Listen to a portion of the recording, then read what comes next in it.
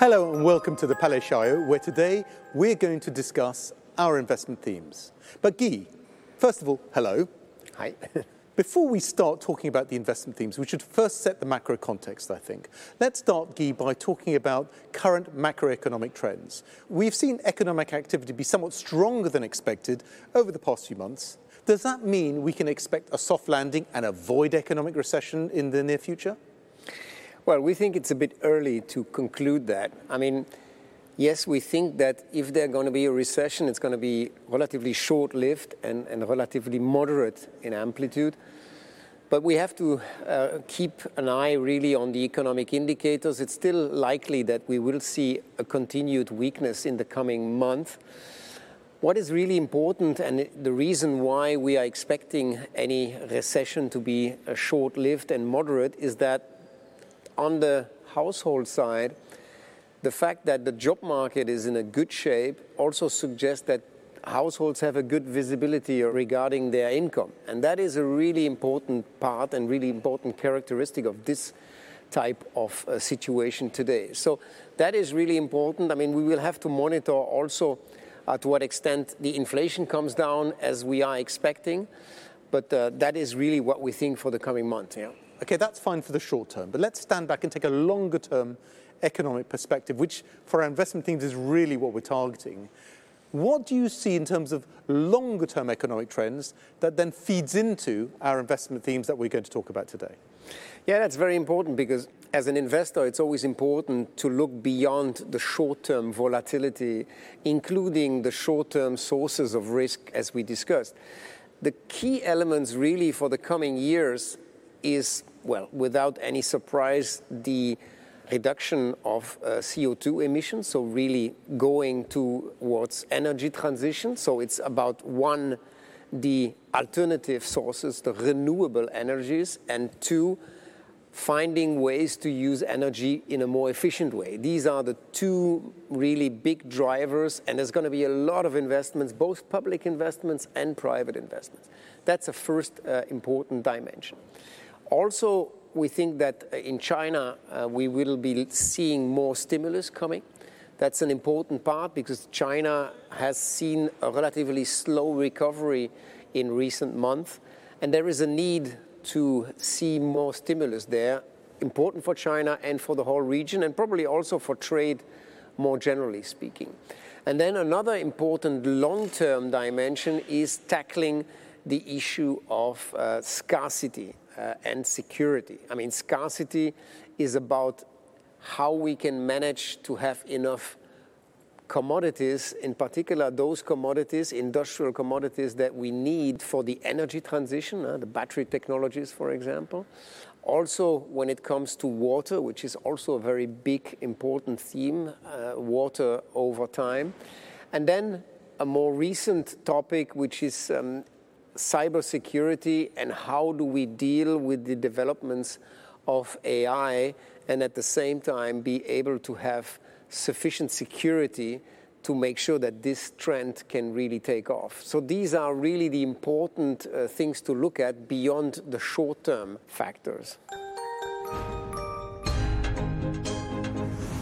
Now, let's start with the themes. I mean, one theme we introduced more recently in March was a theme about the catching up in the sense that we have some asset classes that have been lagging compared to the other markets. And I'm thinking about Chinese equities, for example, but there's more than that in terms of catching up, isn't it?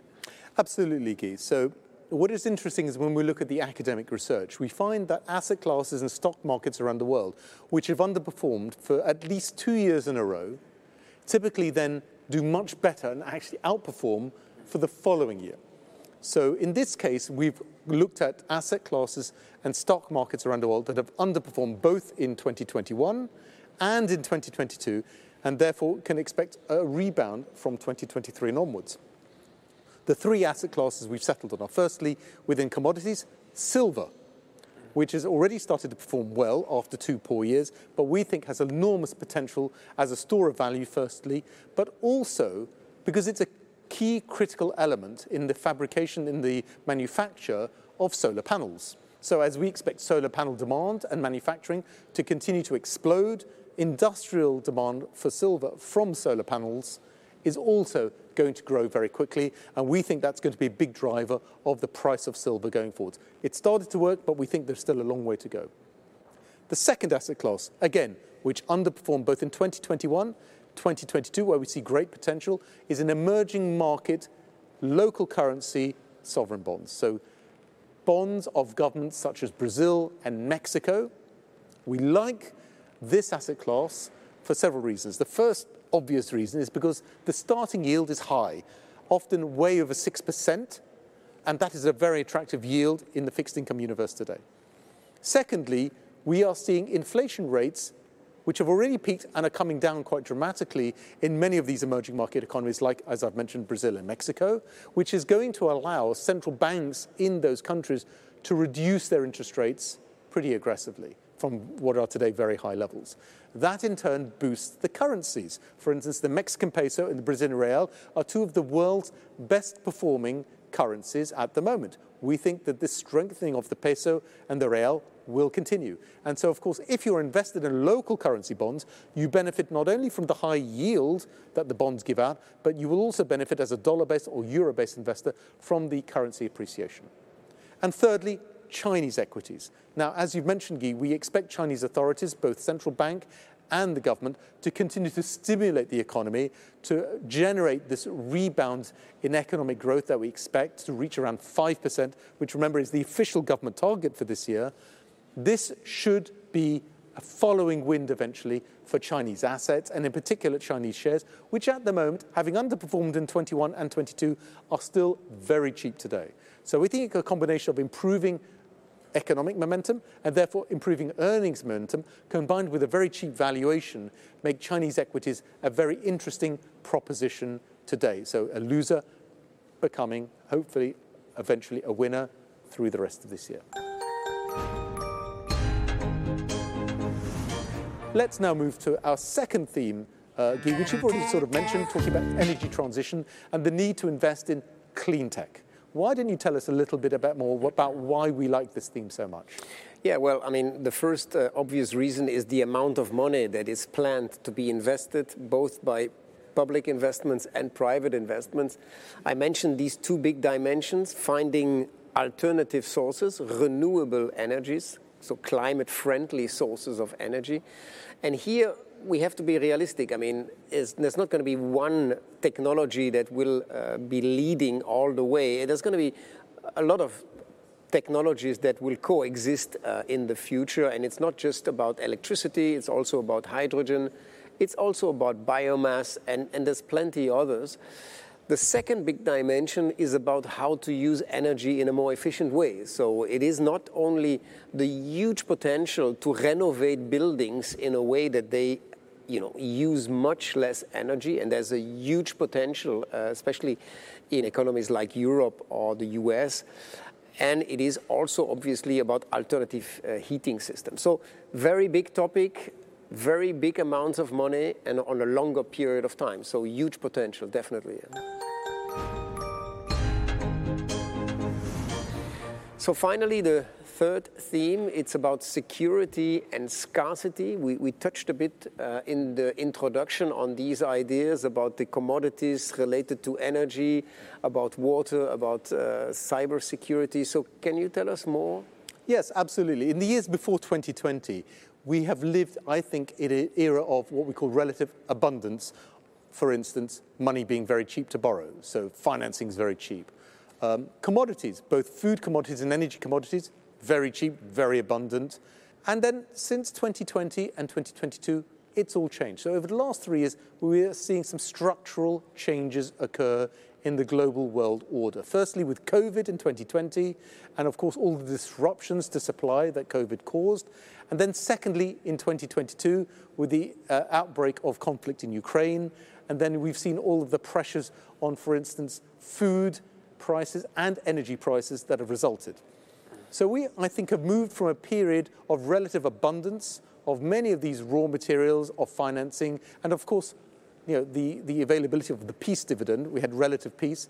Unfortunately, today, we are living, and we're going to continue to live in, a very different world, where we see scarcity of a number of raw commodities, whether that be energy, food-related, or metals-related for, as you mentioned, the energy transition, critical battery metals, for instance.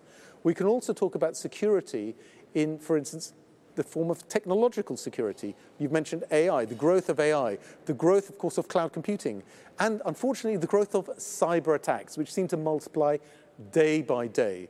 This, in our view, increases the need for greater investment in cybersecurity. In other words, putting up these technological defenses against cyber attacks. This is going to become more and more critical, and we see this as a great avenue for growth in the future. And that's why this the scarcity and security theme is all about these two aspects. Investing where the commodities are becoming scarcer and therefore more valuable, but also, on the other hand, looking at security, particularly through the view of technological security, technology security, and cyber security, in order to secure our networks and our data going forwards. So there we have the three themes.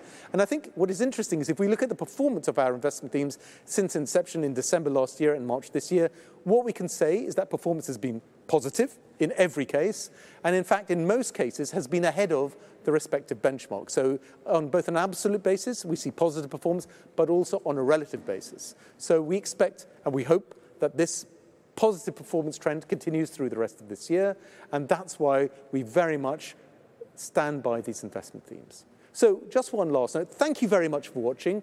For more information about the themes or implementations, please do feel free to contact your private bankers at BNP Paribas Wealth Management. Or for more information on the themes themselves, please go on the internet and look at our website, Voice of Wealth at BNP Paribas. Thank you very much, and thank you very much, Guy, and goodbye. Thank you.